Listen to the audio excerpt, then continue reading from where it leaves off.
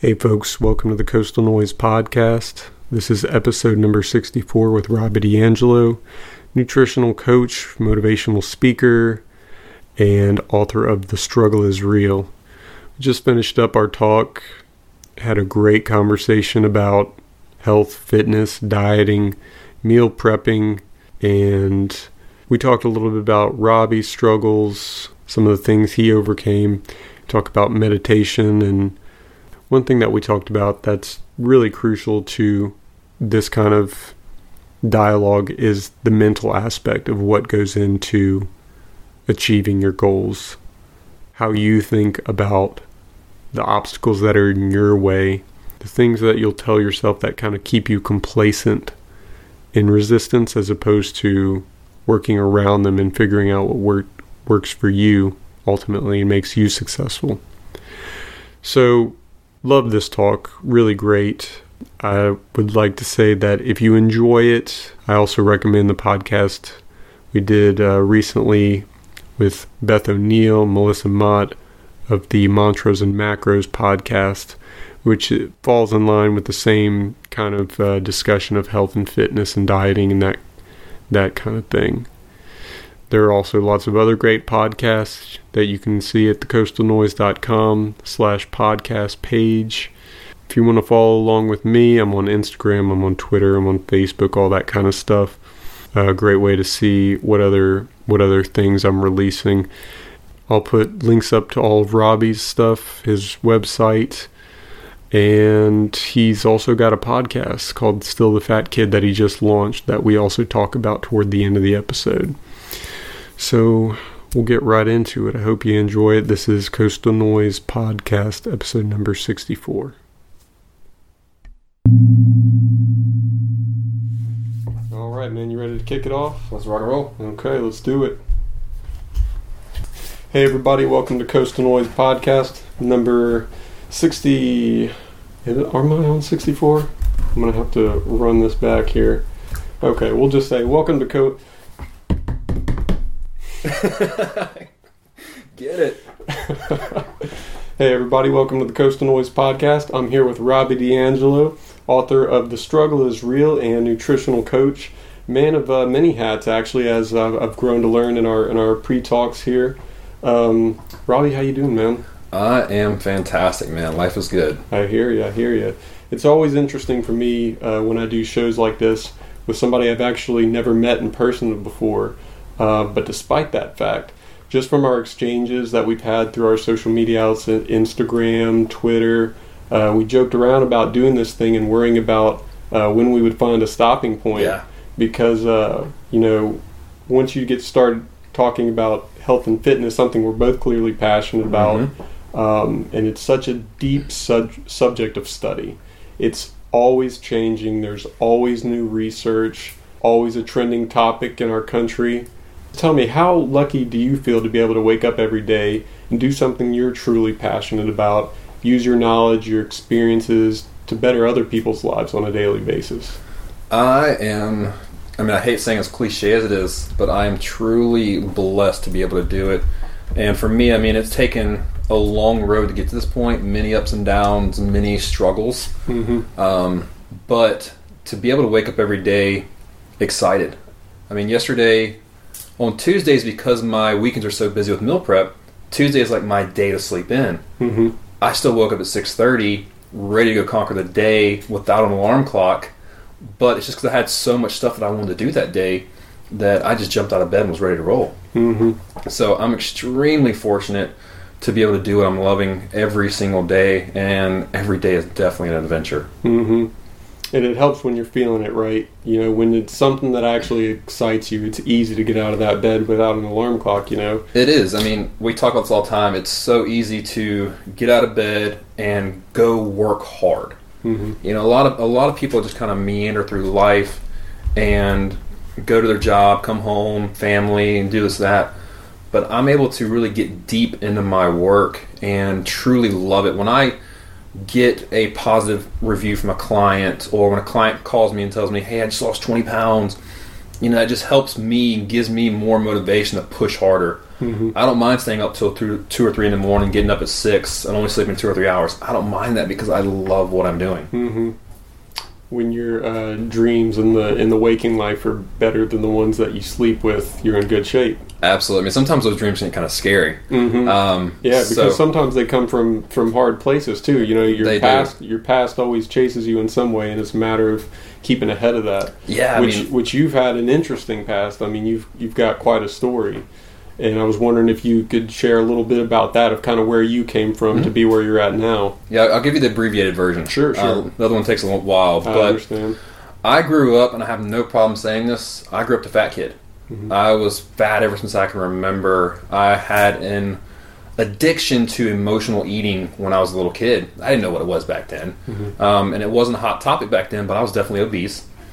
I grew up emotionally eating all the way through, college. Mm-hmm. And I still struggle with it in my subconscious level. And it's still something that I battle, but I just now have the tools to overcome it. Mm-hmm. So I continued gaining weight until my senior year of college football. I played football at USM, and I was 305 pounds my senior year.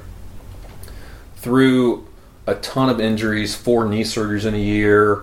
I had a broke bone in my shoulder, fractured my ankle, just a ton of injuries.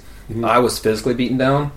And on top of that, because of the injuries, because I was always struggling to put on weight, I was mentally beaten down too. It was such a struggle every single day to eat 10 to 12,000 calories. Mm-hmm. And to have that just after a buffet coma feeling, but having to go practice football on a high level.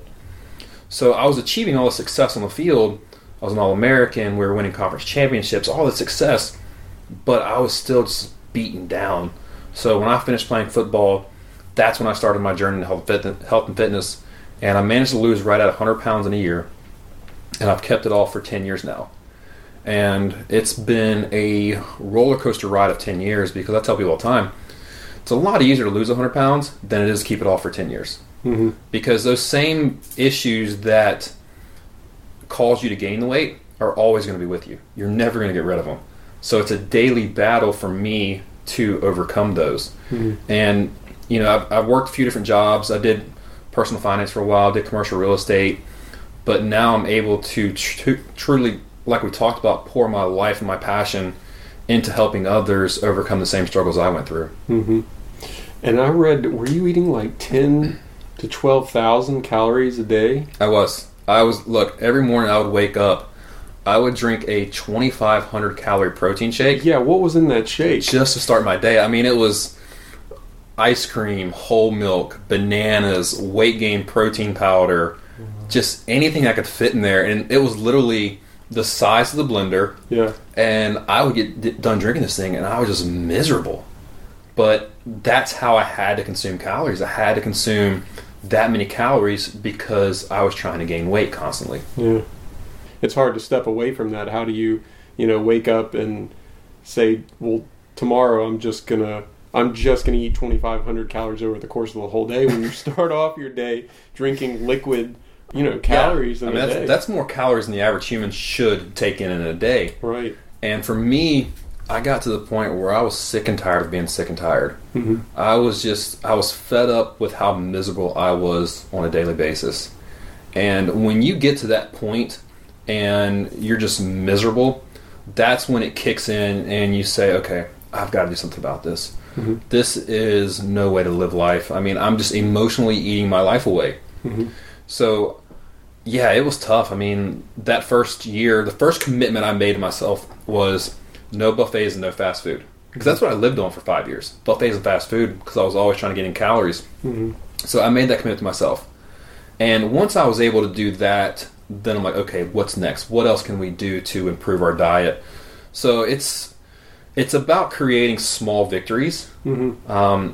Which gives you confidence to go attain other larger goals. And that's mm-hmm. what I had to do. I had to start creating small victories and then saying, okay, what else can I do? Mm-hmm. Were there any obstacles particularly hard for you to overcome in that first year? Yeah, I mean, my biggest thing, and it's still to this day, I mean, a lot in my first year, but still to this day, my biggest problem is I'm an emotional eater. Mm-hmm. And when I say emotional eater, we deal with all different kinds of emotions. For me, it's stress. When I get stressed out subconsciously, I immediately start craving food. Mm-hmm. And I want to go and grab the first piece of fast food I can find and eat those emotions away. Mm-hmm. So I really dealt with that in my first year because I was trying to find myself. I'd always had this identity of being this large football player, and that's what I built my whole identity around. But now that's over. There was no chance of me playing pros. I had way too many injuries. So I'm trying to figure myself out and who I am and where I want to go. And so there was a lot of stress on me. So I struggled with wanting to just eat those emotions away. But one of the things I did that really helped me out was I publicly told people about my goals. I told them, say, hey, I'm gonna lose 100 pounds. I'm gonna have, and this is the funniest one. When I was 300 pounds and I started losing weight, I would tell people, one day I'm gonna have a six-pack. And I wish you could have seen the reactions people had on their faces. They would just look at me like, yeah, right, come on, you're not gonna do that. And I was like, okay, well, just watch. And it took me 2 years, but I finally accomplished that goal. Mm-hmm. But it took me having to really tell people out loud what I wanted to do. So it held me accountable too. Mm-hmm. Yeah, that's a huge thing. It is. And so many people are scared to speak openly and outwardly about their goals because they're scared, what happens if I fail? Mm-hmm. Well, if I would have failed in that process and I never got a six-pack, to me, okay, that tells me I just didn't work hard enough. Mm-hmm. But if I didn't get to that point, I still improved myself 100% during that process. I still learned a lot. I still tested myself. I still tried to improve. And yeah, I mean, I didn't hit that goal, but I'm a lot closer to being healthy now mm-hmm. than I was when I started. Mm-hmm. But so many people are scared to talk about their goals because they're scared of failure. Mm-hmm. But the thing is, you have to understand that chasing a goal, just the experience of that chase is worth it in itself. I mean, a lot of times that chase is more fulfilling than actually hitting that goal. And I wish more people would think like that. Mm-hmm. Now, you talked before about weekends being a crucial time for meal prepping, preparing for the week coming. Mm-hmm. Talked a little bit about your business. You've got a new startup doing meal prep stuff. Can you tell us a little bit more about that project and why you use that time on the weekend to do meal prep stuff and how crucial it is to make your week more successful overall? Yeah, absolutely. I mean, it goes back to, I know you've heard this expression, the 5 Ps. Proper preparation prevents poor performance. Mm-hmm. And so many people are unwilling to take an hour and a half, 2 hours out of their Sunday afternoon to meal prep for the week and prepare foods that they'll have that are healthy for the week. But when you think about it, not only is that going to save you a ton of money by having those foods prepared, cooking in bulk, but it's going to save you a ton of time too. Mm-hmm. How many moms and dads come home and spend 30 minutes a night cooking? Okay, well, that's 30 minutes a night, 7 days a week, when you could have just done it an hour and a half on Sunday. Mm-hmm.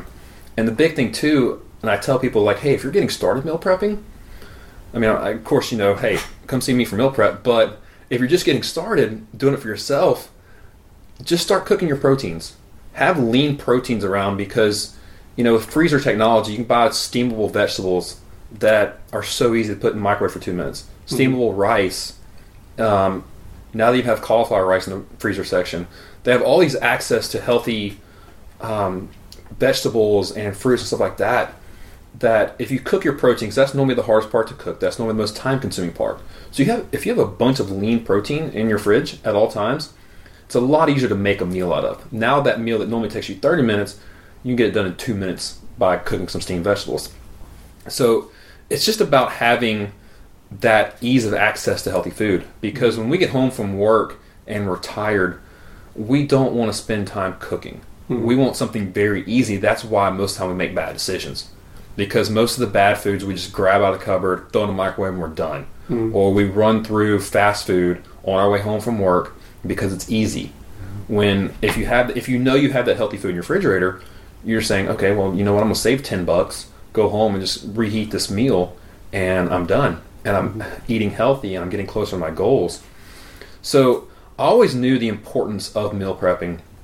for myself. Anytime I've wanted to achieve that kind of next level physique, I've always meal prepped. So I know the importance of it, and I know the importance of it from a lot of my clients that I've done coaching with. So I saw a real need for it along the Mississippi Gulf Coast and other areas. And really for me, I never wanted to start a meal prep company. It was just, I love cooking, and I didn't want my love of cooking to be ruined by mass producing food. So I started just personally cooking for a couple clients, and I really started enjoying that. I started enjoying seeing them making progress. And from there, more and more people just started asking me, hey, you got to start meal prepping. You got to start meal prepping. I would buy from you. If you start, I'll buy. So I'm like, okay, let me give this thing a shot. So about 2 months ago, I started. And it was just something where we said, okay, we'll just give it a shot. Like we said, if we try and fail, okay, that's what now. Just we'll move on to the next venture.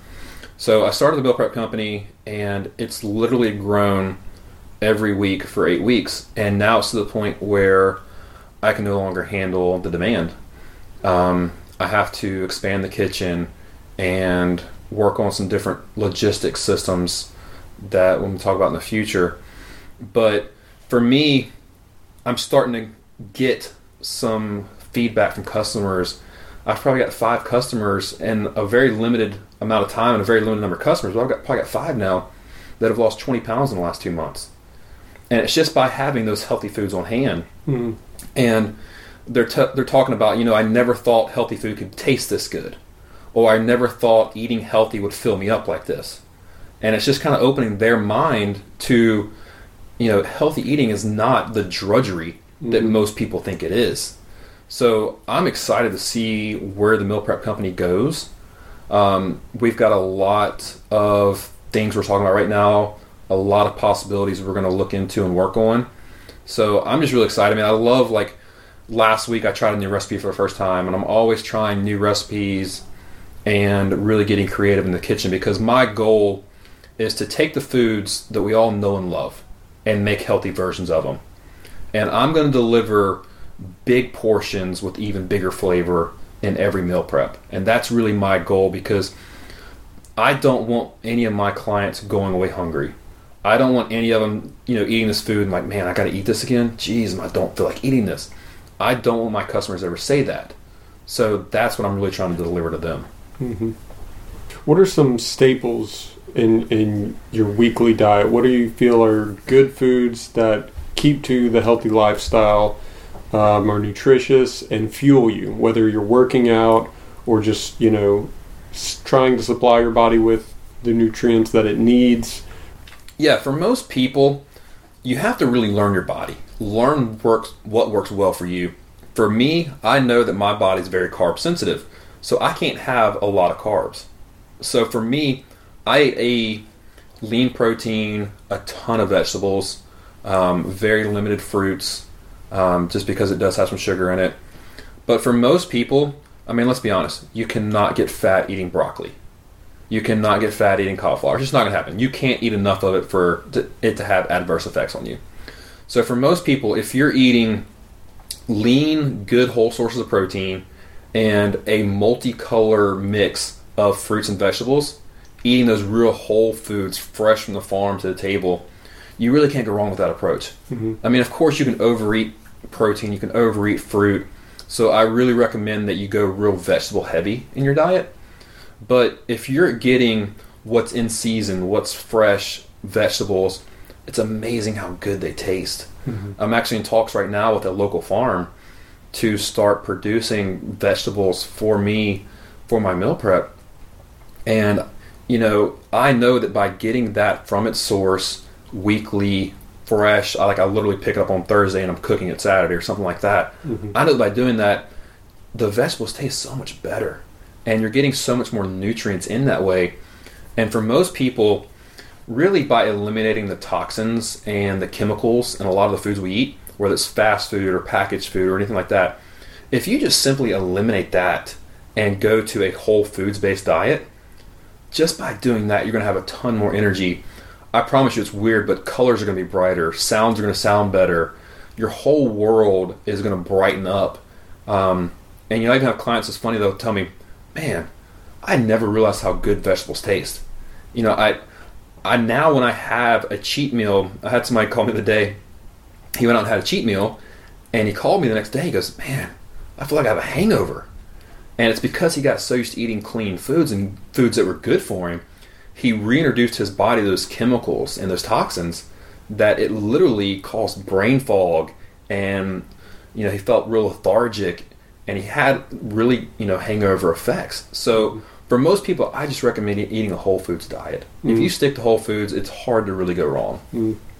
There's a lot of controversy about stuff like wheat and grains. Can you talk a little bit about that? Because for somebody like me, like my personal struggle is from the perspective of a hard gainer. So I'm always looking for things that will make my life easier in that respect, that I can carb up, that I can get extra calories, you know, whether it's from grass-fed butters or, you know, lean meats and things like that. But, you know, if you're cautious of things like rices and legumes maybe, then you might be cutting yourself short. But I get caught up in this thing where I want to do what's most optimal for health, and there's just so much science, and despite trying to keep on top of it, you know, this person says this and then this study refutes that. You know, what would you say about those particular kinds of foods? You know, really, it's like I said, it goes back to learning your body. Some people can eat gluten and all those carbs like that, and they're fine. Like for you, a hard gainer, I'd be willing to bet that you're probably not eating enough healthy fat. That would be probably what I would say. Healthy fat and protein is really where most hard gainers struggle. They always get enough carbs in because they always think in their head, I got to eat more carbs. It's my energy source. It's how I build muscles. But really, if you get enough protein and healthy fat in, because fat is so calorie dense. With carbs and protein, you get 4 calories per gram. With fat, you get 9. That's why 2 tablespoons of peanut butter is 200 calories. So if you're getting those healthy fats in, they're very, very calorie dense. For a hard gainer, that's where I see most of them are missing. But for the average person, it's really, it's about learning your body and learning what works best for you. And that's what I tell my clients. You know, there's this thing about doing an elimination diet or trying this out for a week, trying that out for a week.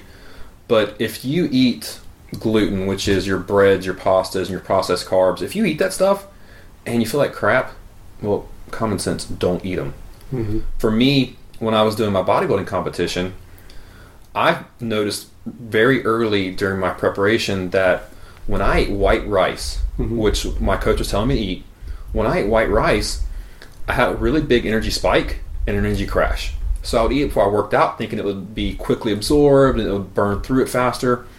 But as soon as I would do that, midway through my workout, I would crash. I simply switched to sweet potato, and I didn't have that crash anymore because my body metabolized it different. So that's really what it's about. You know, everybody wants this magic pill and this magic diet that they think is going to work for everybody, but that's just not true. We all have different genetics. We all have different metabolisms. And even epigenetics plays into it, the things you've done to your body that affects your genetics. So you have to really find what works well for you. Like I said, I know I have to stay away from carbs. I'm actually prepping again for a contest, so my carb intake is very low. But when I was, when I was bulking the last year and a half, I was eating a ton of carbs because I'm trying to put on muscle, and I didn't mind gaining a little fat with it. But now that I know I have a goal in mind, I have to eat according to that goal. And it's, like I just go back to, it's about learning your body, what works best for you.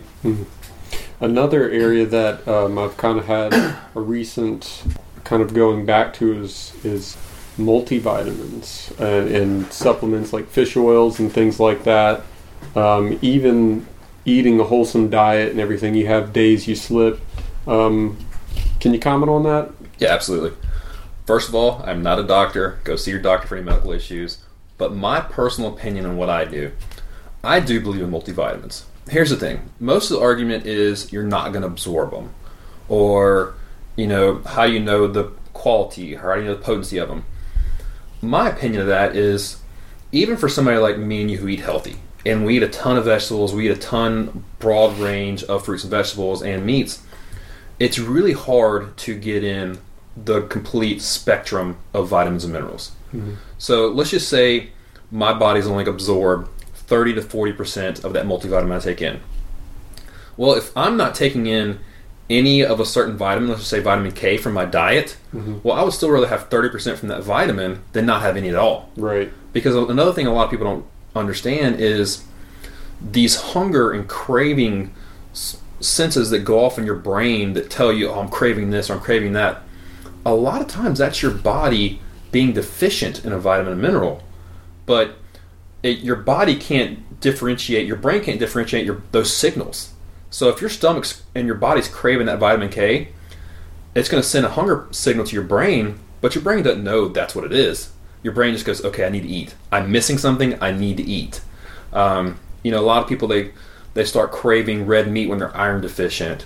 You hear a lot of stories like that, but I would at least rather cover my basis and have that stuff in my system, even though I know I'm not going to absorb 100% of it. I would still rather absorb 20, even 30% of it, just to know I have my baseline covered. Fish oil is the same way. With a lot of supplements you see a lot of people taking, it's just, you get a little bit of an edge from that kind of stuff, but at the end of the day, it's about eating right and working out and being healthy. And if you're not doing those things, there's not a multivitamin supplement out there that will cure you not doing what you need to be doing at the base level. You're right, because they are just supplements. There's something to be added to your diet, That's exactly right. It's good to think of the mentality of the way humans ate years and years ago before technology and all that kind of stuff. We got to look at where our species, if you will, came from. And it all comes back to whole foods. And yeah, for the longest time, I kind of got out of supplements and stuff because I was reading this research that was saying, your absorption rates are probably not that great, and you should be, encouraging you should be just doing it through whole foods. But even guys like us, you're still going to miss things from time to time. And the idea that it's just none of it's getting absorbed is just preposterous. So that's one train that I've kind of hopped back on too. Yeah, there's no way that we can eat enough broad range of fruits and vegetables a day to cover all our bases and hit all those numbers. Do you realize the amounts of blueberries and kale and broccoli and all that you would have to be eating to hit those numbers? Right. It's crazy. So we're not living in this perfect world. We're real people, we're really busy, and we have a lot going on. So it's really hard to cover that basis without supplements. At least that's my opinion. I know a lot of people will differ from that, but that's the way I look at it from all the research I've done. What kind of, talking about post and pre-workouts, what kind of stuff might you grab if you're going to put in work in the gym or something like that? What's a good pre-workout, whether you do a snack or a supplement? Do you drink coffee ever or black tea? I am a tea addict. I wake up every morning. I'm doing intermittent fasting right now, so I don't eat my first meal until probably about 1 or 2 in the afternoon. Oh, really? So first thing in the morning, I get up and I make a complete herbal organic tea with actually some brain supplements in it, and that's how I start my day. So I do that. Before workout, I am a complete pre-workout addict. I can work out without a pre-workout, but that's going to be about a 70-80% workout. I'd rather take a really good pre-workout and be at 110%. So I'm a big believer in that. And also, right now I'm doing low carb, but of course carbs do help fuel a workout. So I always recommend for the normal average person to take in a carb protein meal about 2 hours before they work out. Nothing heavy. Stay away from the red meats. Stay away from anything with a lot of fat in it because fat will slow down digestion. But definitely get in a good carb and protein meal about 2 hours before you work out. And then there's different sciences on post-workout as far as that anabolic window that, you've got 45 minutes. Yeah, you got 30, 45 minutes to get in your protein or your muscles are going to start wasting away. But actually, new research has shown that that anabolic window is 24 to 48 hours after you work out.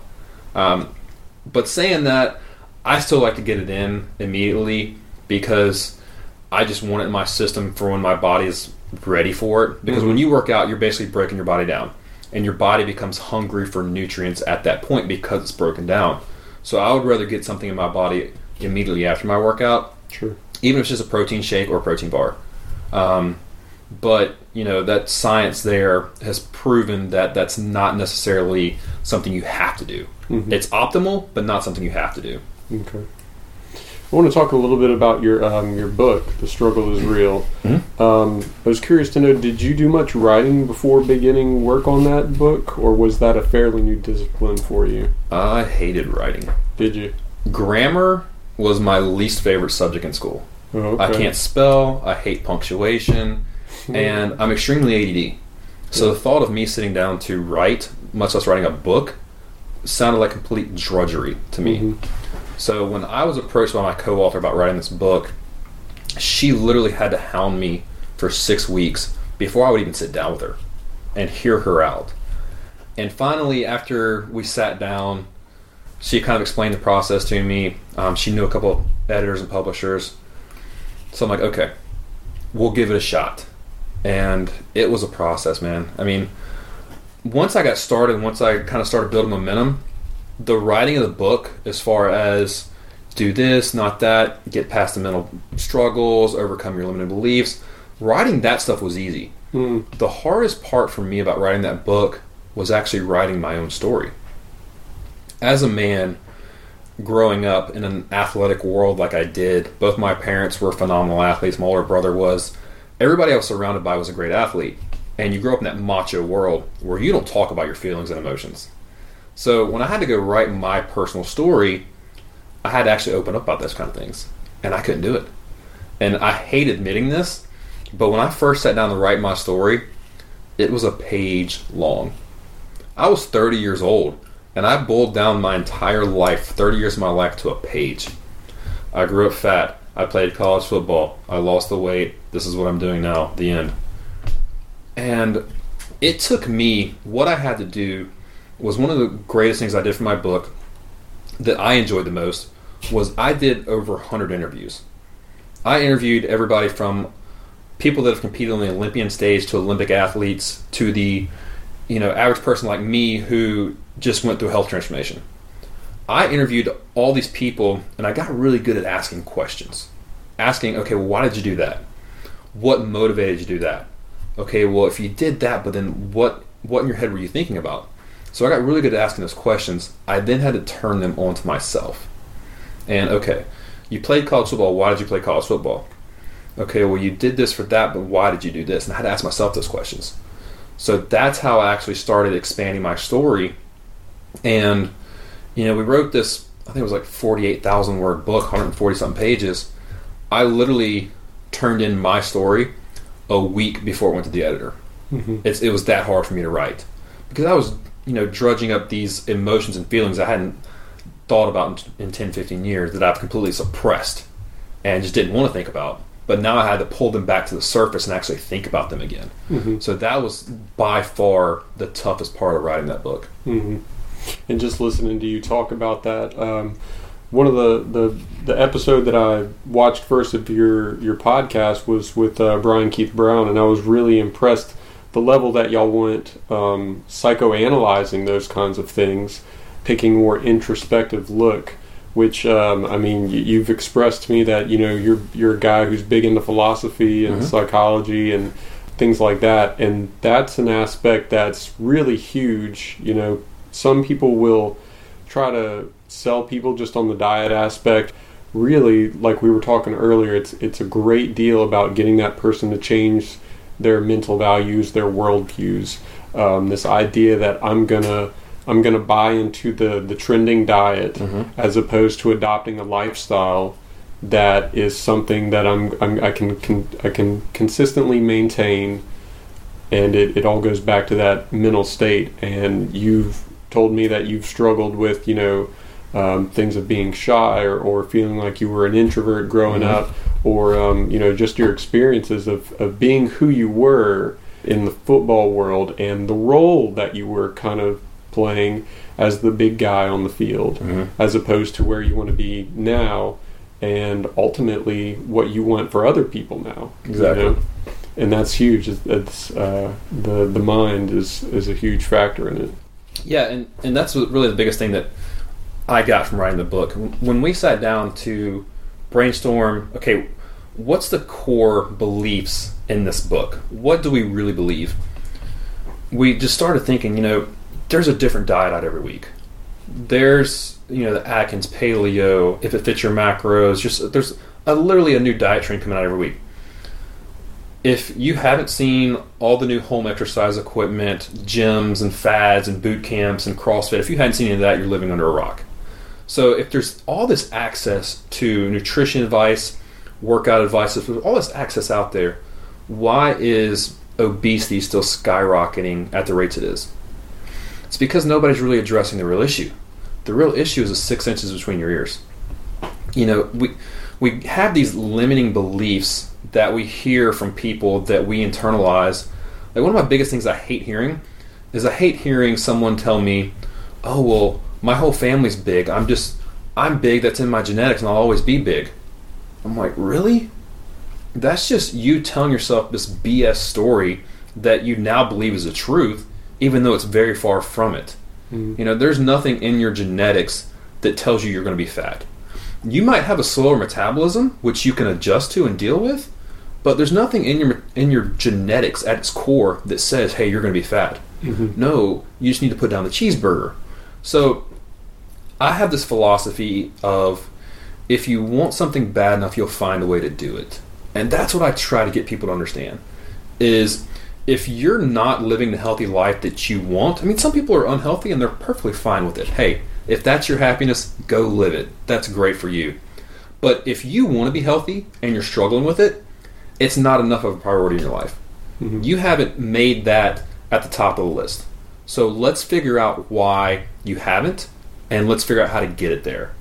And it's about overcoming those negative thoughts you have. It's about overcoming those limiting beliefs, and like I said earlier, creating those small victories. Mm-hmm. Start building your confidence in you can actually do this.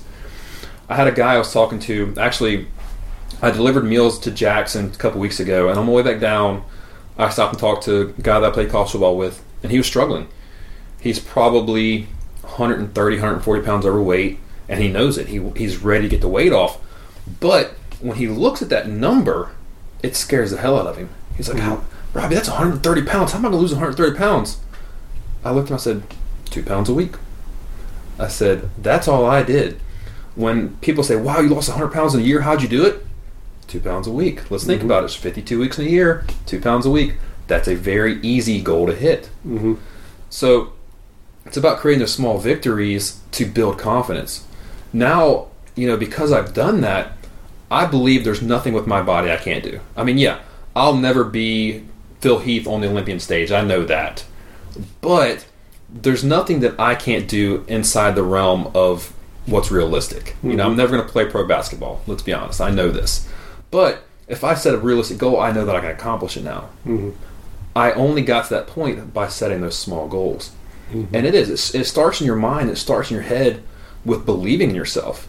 But we live in a very, very negative world where it's a lot easier to tear someone down than it is to build them up. Mm-hmm. Especially with social media, and especially with, you see all these Instagram heroes that are eating In-N-Out Burger 5 times a day, yet have this Greek god six-pack. Mm-hmm.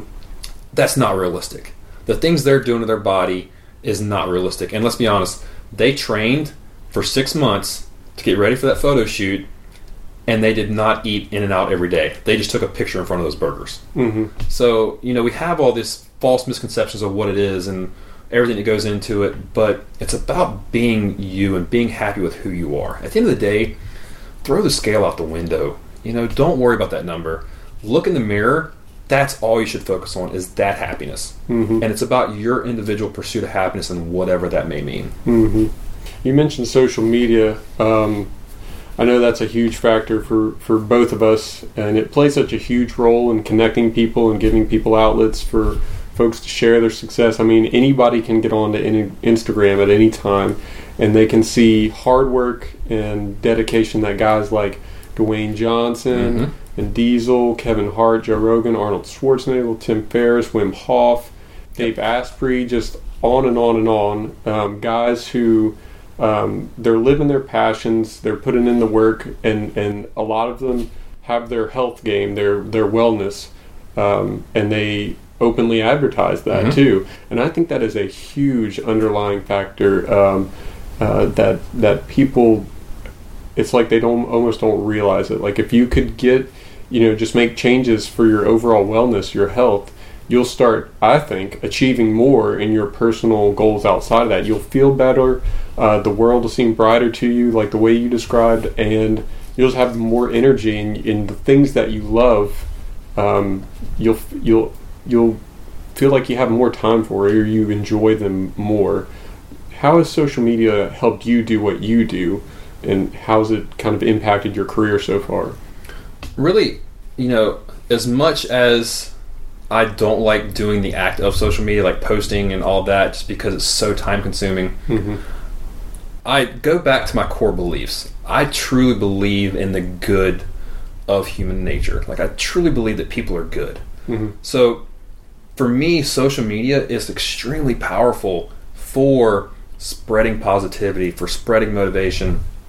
For me personally, I use my Facebook to keep in touch with my friends and family and all that.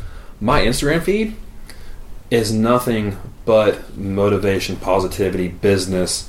I love watching those guys like The Rock, Kevin Hart. Kevin Hart's crazy. I mean, here's this guy traveling all over the world doing big things, but everywhere he goes, he keeps his health fitness first. Tim Ferriss, in his new book, Tools of Titans, he's basically boiled down all these lessons he's learned from interviewing really the top go-getters in the world. He's boiled it down to one book. What's the core values that they all have in common? And one of the main things is their mental health. Almost 90% of them meditate every day.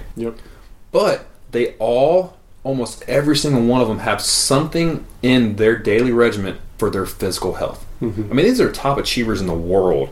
They all do something for their physical health because they know the importance of it. You realize very quickly, if your body is clicking on all cylinders, you can get so much more done. Even though your time is going to be cut down because you're now working out and you're now eating healthy and you're devoting time to that, the quality that you can put into your job or put into your passion projects or whatever it may be is now so much more elevated that it more than makes up for that decrease in time. And that's what people don't realize. They think that, oh, well, I can't go to the gym for an hour because I got to spend this much time doing this, this, and that. No, go to the gym for an hour and watch how much better the quality of work that you can now put into that project. It's crazy to watch, and I've noticed in my own life. When I'm not eating healthy and going to the gym, I'm not thinking as sharply. I'm not being productive. I'm not getting as much done. And all my clients will tell you the same thing. When they're spot on with their health and their nutrition and they're working out, they're able to accomplish so much more outside of that. It just has that carryover effect, that really compounding effect in your life. I mean, their marriages are happier. They're able to make more money. It's crazy once they incorporate this in their life. But so many people are just so full of excuses of why they can't. And I can't stand when people make excuses.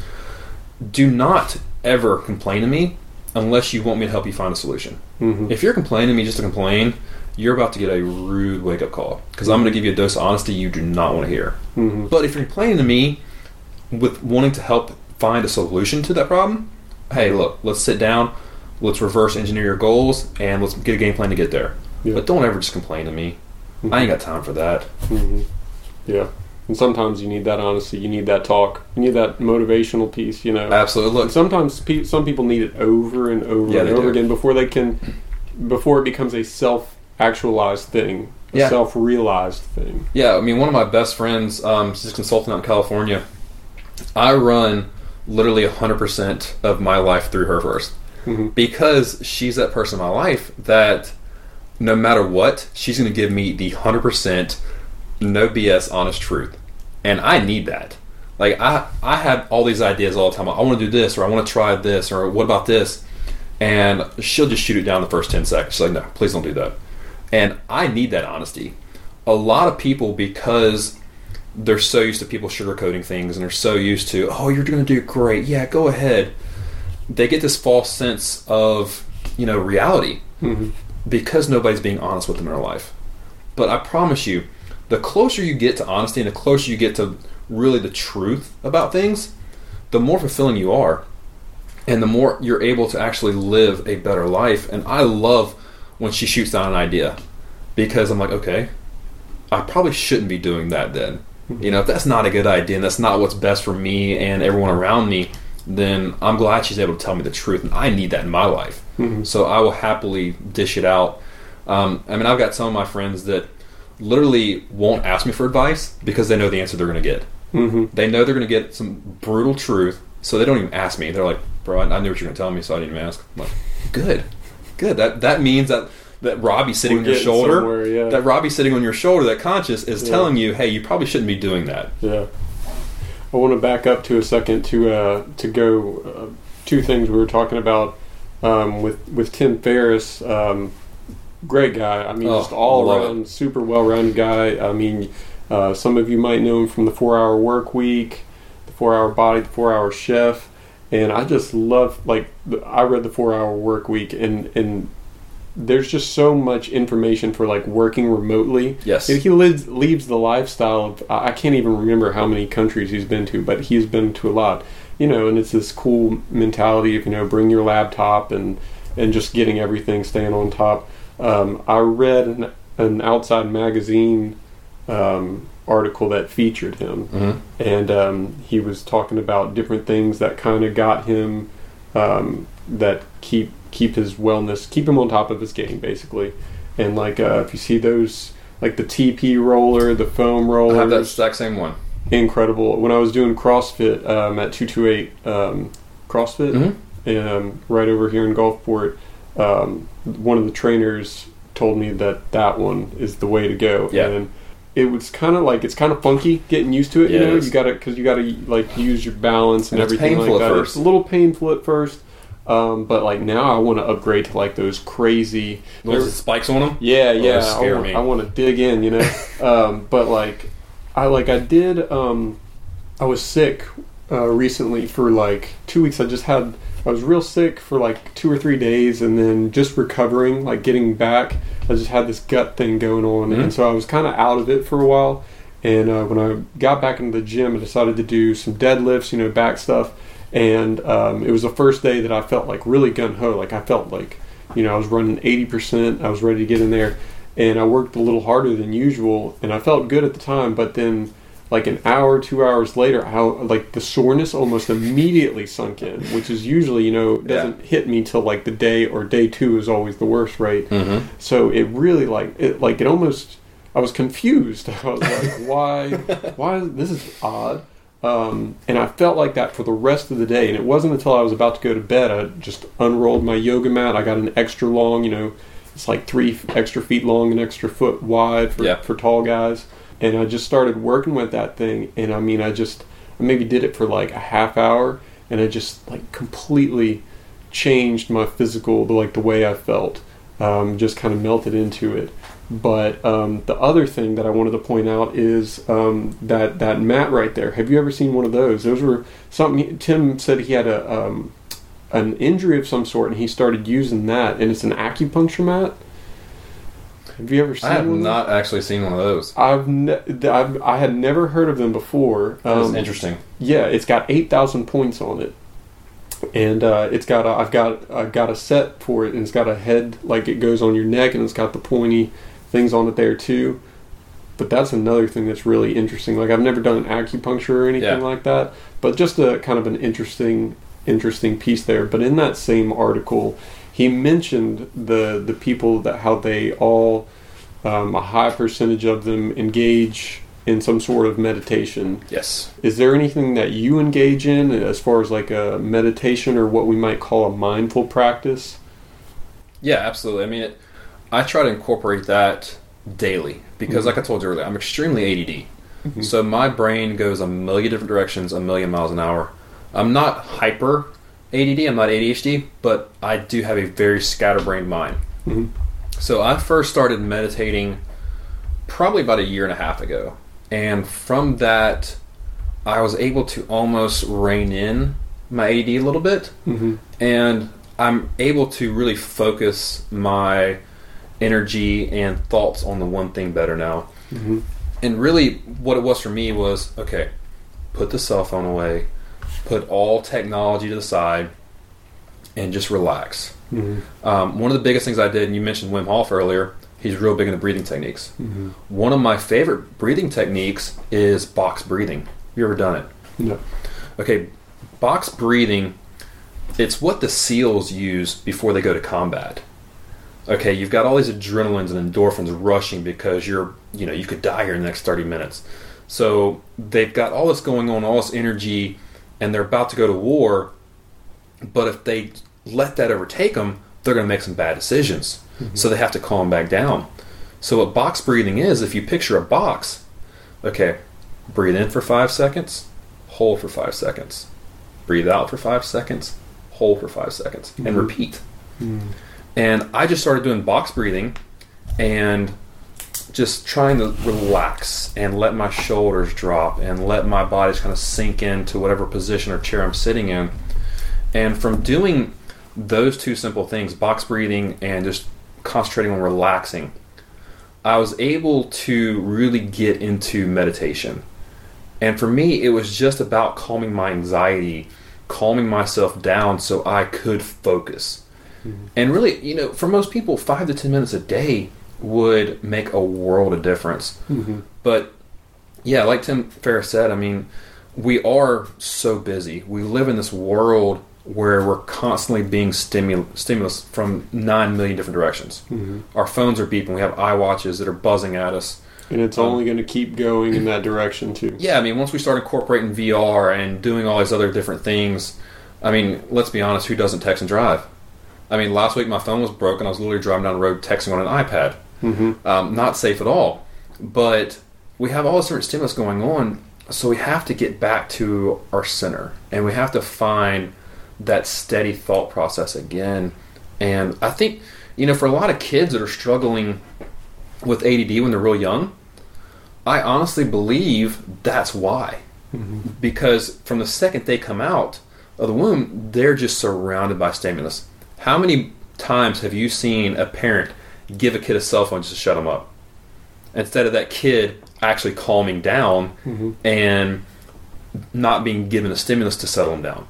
Mm-hmm. So because that's the way kids are growing up these days, that's of course why more kids are ADD. Mm-hmm. Because they're so accustomed to being stimulated 24/7 that when they're not, they're bouncing off the walls. Mm-hmm. And I know that's probably the reason I'm so ADD, is because I'm used to that stimulus and I need that stimulus.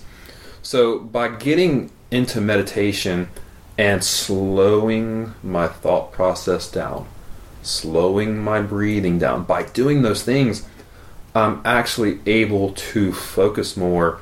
And I've noticed my anxiety, because I suffer from bad anxiety, I notice it's gone down a lot too, because after I meditate, I'm like, okay, you've got this much time, you need to do this, this, and this, it'll be all right. And I'm able to go forward at that point. Instead of, oh my God, I got to do this, I don't have time. No, just do this, this, and this, you'll be all right. Mm-hmm.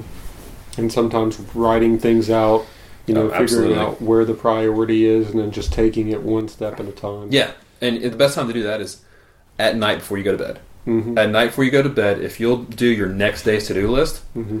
then you can calm that anxiety down a little bit, and you can wake up the next morning knowing that you're going to do this, this, and this, and you're not worried about it all night. Mm-hmm. Because that's another thing, I don't sleep enough.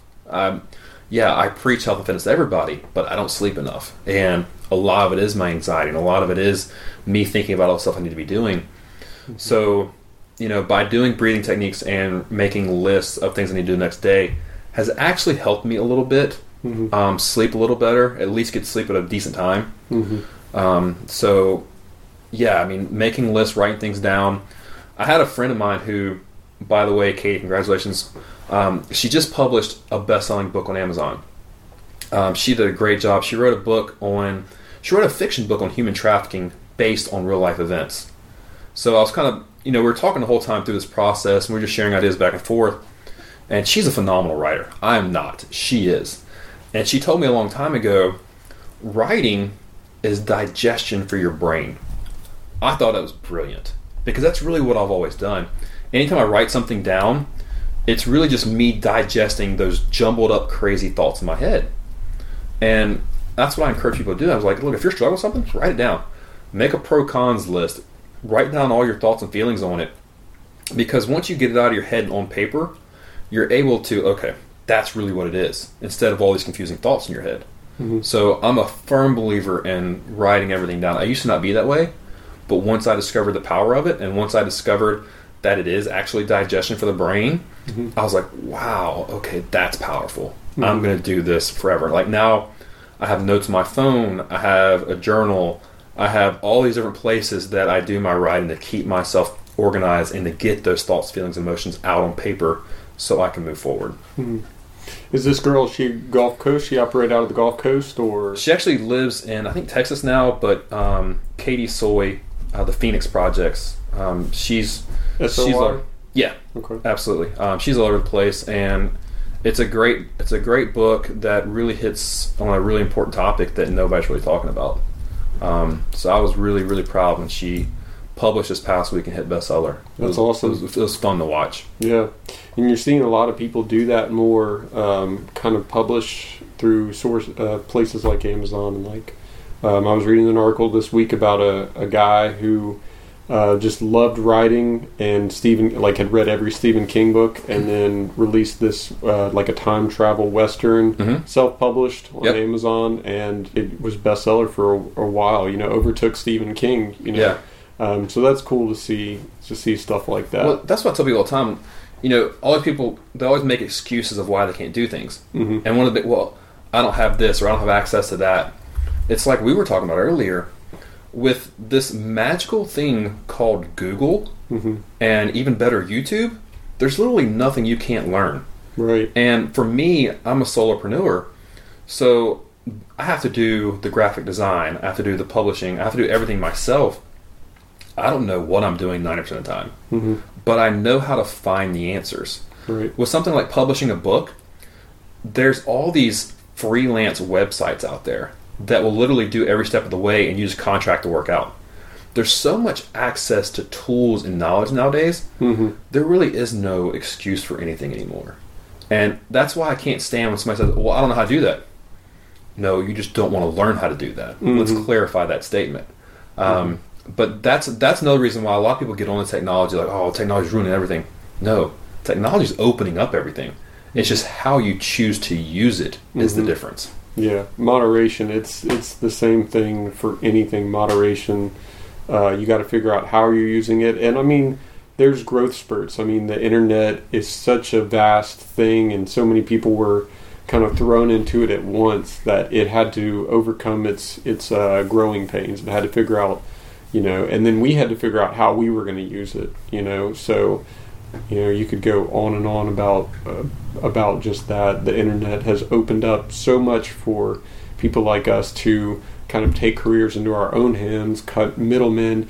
You don't need big publishers or record companies or sponsors in a lot of ways, or people to hire you in big corporations and give you 10 years experience before you become that man. Absolutely. You can work from the ground up to be your own man, and maybe get there quicker, Yeah, and enjoy it more. There's no way that me and you could be doing this right now without modern technology. Mm-hmm. There's no way I could have grown my meal prep company as fast as I have without mm-hmm. social media. Mm-hmm. There's no way that I could find a restaurant supply store online to find exactly what I need to order and get in by the end of the week. Mm-hmm. That didn't happen 10, 15 years ago. Technology is a tool like anything else. One of my mentors in college, one of the greatest quotes that I loved hearing was, he was talking about, a lot of people always say money is the root of all evil. Mm-hmm.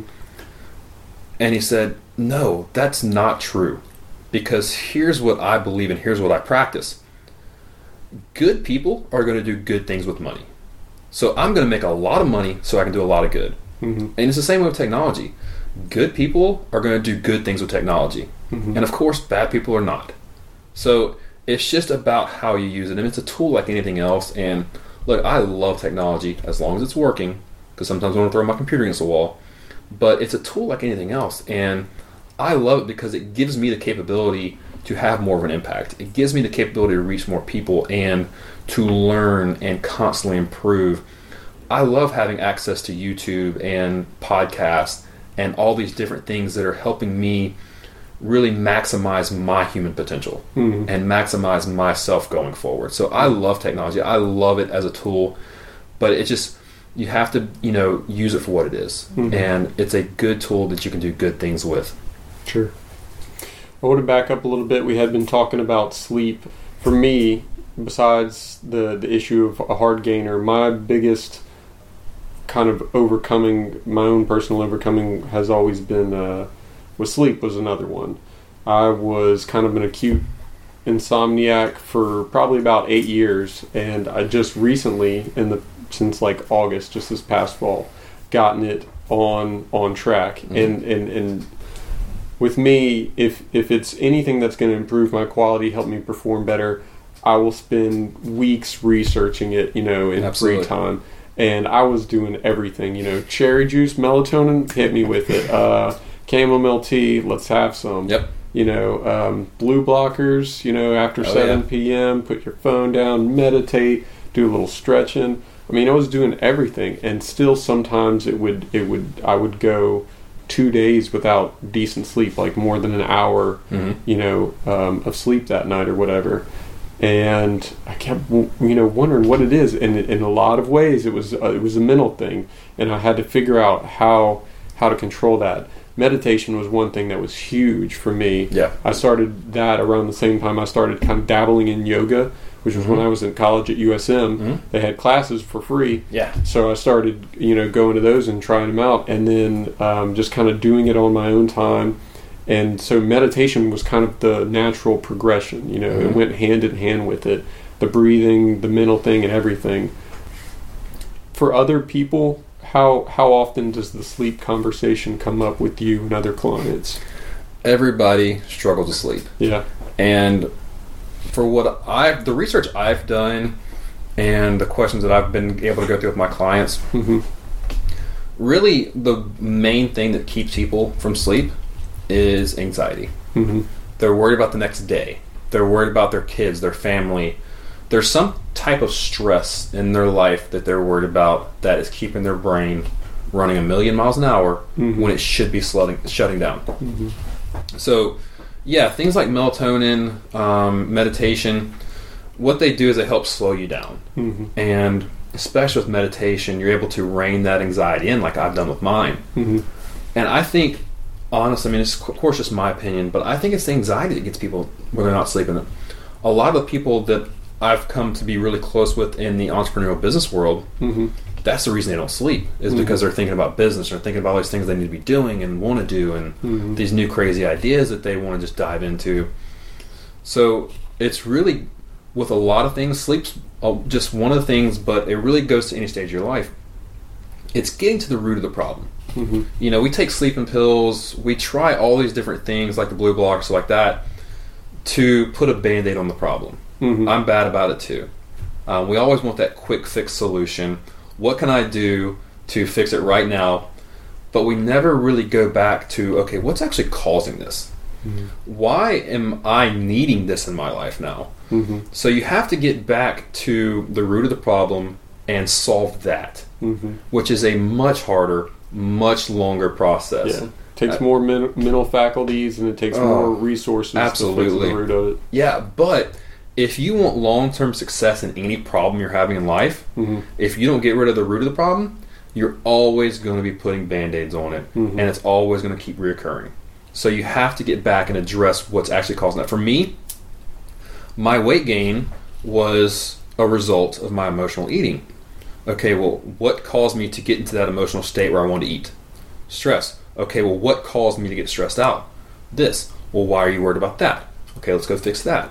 And once I was able to realize what the triggers were, then I was able to nip it in the butt and not get to that riled up emotional state where I'm just ravenous for anything that's fast food or bad for me. I've really boiled it down to what was triggering it in the first place. And with most problems in life, most people are not wanting to get to that point because that's a scary point. Once you actually get to the psychology behind why you're doing the things you're doing, you're bringing up a lot of feelings and emotions that most people don't want to deal with. It was hard for me to deal with it. But if you truly want to solve the problem, that's where you have to start. You can do those other Band-Aids and the process of doing that just to cope with it for the time being. But you always have to go back to the root of the problem if you want to actually address the real issue. Mm-hmm. You recently started a new podcast, Still the Fat Kid. Mm-hmm. How's that project been coming along for you? I'll tell you what, I really, really love that. I really love being able to do that podcast because I know my story, and I've told my story 100 times, and I love the impact that it's having. But so many people that I've talked to, and once I opened up with my story, they start telling me their story. Mm-hmm. I love the ability to be able to go on air and pull that out of them. I want more people to tell their stories of overcoming, whether it's tragedy or limiting beliefs or some type of negativity in your life.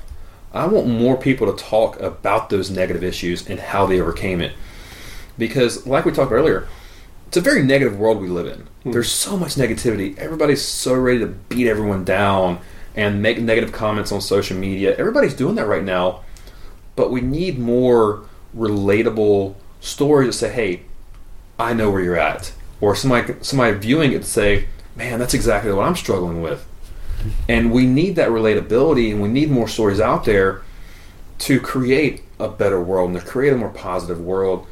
Because I surround myself with nothing but positivity. If you're negative in my life and you're not willing to do something about it, then you're probably not going to be in my life much longer. Mm-hmm. That's just the way I am. That's who I've come to be because, look, I deal with enough issues with myself. I don't need to be dealing with someone else's issues too unless they're willing to do something about it. So we have enough negativity. Let's start spreading positivity. So I started the podcast, Still the Fat Kid. The name stems from my internal battle. I still struggle with that internal battle of being the fat kid, of dealing with emotional eating. That's a daily battle for me. So that's my struggle. What are other people struggling with? What battles are you having to face every day and overcome? I've had, incredible weight loss stories with people that have worked 70 hours a week but still managed to lose weight. People that have overcome tragedy in their life to really go do amazing things. And, hearing these stories, there's common denominators in all of them. And it's amazing for them to tell them in a way that they do because it's coming from the heart. And it's just pure and raw. And I really enjoy doing that because, of course, it makes me feel good. And it gives me motivation to go out there and do more. But I'm really hoping that by putting this out there, it lets others know that there's never a time in your life where you shouldn't have hope. Mm-hmm. It's never as bad as you think it is. You just got to keep moving forward. You got to keep being positive and just go out there and give life everything you got. Because once you give life everything you got and you're in that constant pursuit of a fulfilled, happy life, man, it's amazing. It's an amazing, magical journey that we oftentimes don't get to experience because we're just so busy in the mundane monotony of life. Mm-hmm. Yeah. And that particular project, the podcast, is probably a natural progression for a guy like you who's come from a place of a lot of motivational speaking. You were telling me earlier that you did a nonprofit and you were working with kids in school, talking to kids, trying to improve their lives. And you said that was one of the biggest things you were passionate about. Absolutely. Yeah. Yeah. For me, growing up, I had a great life growing up. My parents were tremendous. I come from a two-parent household, which is almost rare these days. Both of them were teachers and coaches. So not only did they raise me, but all the teachers and coaches at the high schools raised me. I grew up in a great life, but I put a lot of pressure on myself. And I saw these great things my parents accomplished. My older brother was a phenomenal athlete. So I put a lot of pressure on myself. I just, because of that, developed so many insecurities and voids and emotional stress. I really want to get back in the schools and talk to kids about this. Because, like keep going back to, there's so much negativity out there on social media, especially with that high school generation right now. Mm-hmm. If they put something on social media and they don't get enough likes, well, they go into depression. And they get anxiety about, just everything because everything they do is under a microscope. So I want to get into these schools and really help these kids understand that, it's not as bad as you think it is. Because you don't get 100 likes on Instagram, it's going to be okay. The world's not going to end tomorrow. And really give these kids hope, because a lot of them, they do feel hopeless. They're in bad home situations. They're not getting the grades they want. They're dealing with so much nowadays because of the open flow of information. Mm-hmm. And they'll read symptoms of, depression, and, oh, well, I definitely have that. And they'll read symptoms of this, and, oh, I definitely have that. When, no, you're just having a bad day. Mm-hmm. You're just dealing with this right now. That's normal. Mm-hmm. You're not this isolated loner like you think you am. You're just dealing with the normal adolescence problems that we all face. Mm-hmm. So I want to really get back into schools and help these kids overcome the same crap that I went through. Mm-hmm. I don't want them to deal with the same crap. I want them to know that, hey, there's a better way, and there's actually hope out there.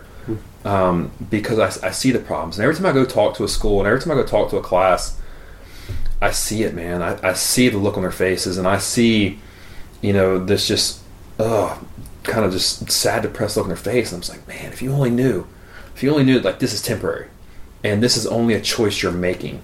If you made a choice right now to change your life, you could. But they just feel lost and hopeless. So everything I do in business is to create a platform for me to be able to work my health initiative full time. That's my end goal. I want to get back into schools full time, work with these kids full time, and really give them the hope they need. Mm-hmm. That's awesome, man. Because a big part of it is giving back. Once you feel like you've got enough success and happiness for yourself, giving back, whether it's through charity, organizations, and things like that, that's huge, right? Yeah, I mean, I tell people all the time, like, I'm a very, very selfish person. I love going to do this Mind Health Initiative and going talking to schools. I love doing those things because it makes me feel good.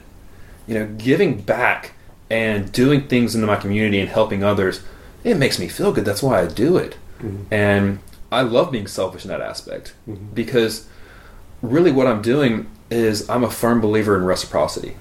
I love that, knowing that, hey, look, just keep doing good. Just keep doing good. Keep putting good out there. Keep helping others. It'll come back. Mm-hmm. It'll come back in some way, shape, or form. You don't know when it's going to, but it will. So just keep doing good. Keep putting good out there. Keep helping people. And try to create a better tomorrow. Mm-hmm. Really try and change the world. I love the new definition of a billionaire. Mm-hmm. A billionaire is not having $1 billion in the bank. It's helping 1 billion people. And that's the definition I love. Gary Vaynerchuk, I'm sure you know him well. One of his favorite quotes that I love is legacy over currency. Go out there and build a legacy. Don't worry about the money. If you're creating enough value and helping enough people, the money will come. So that's what I try to live by. I hear you. Robby D'Angelo, we joked about finding the stopping place, but I don't think there's any better place than right there, man. Love it. Thank you so much for coming and sitting down and talking to me. Hey, man, I really enjoyed it, and I definitely appreciate it. Yeah, absolutely. Where can people go to follow along with you and see what you're up to? Of course, you can find me on all your favorite social media at Robby D'Angelo. My website is robbydangelo.com. Leave the apostrophe out, and the links to all my social media are on there as well. Right on. Well, keep it up, man. I'm a believer. You're doing good stuff, and I like to see other folks out there that are hitting it hard and making it happen. Absolutely, man. I really appreciate you having me on the show. I enjoyed it, and maybe we can do this again sometime soon. Absolutely. Why not? Let's do it. All right, bro. All right, everybody. Thanks for listening. We'll catch you next time. Bye-bye.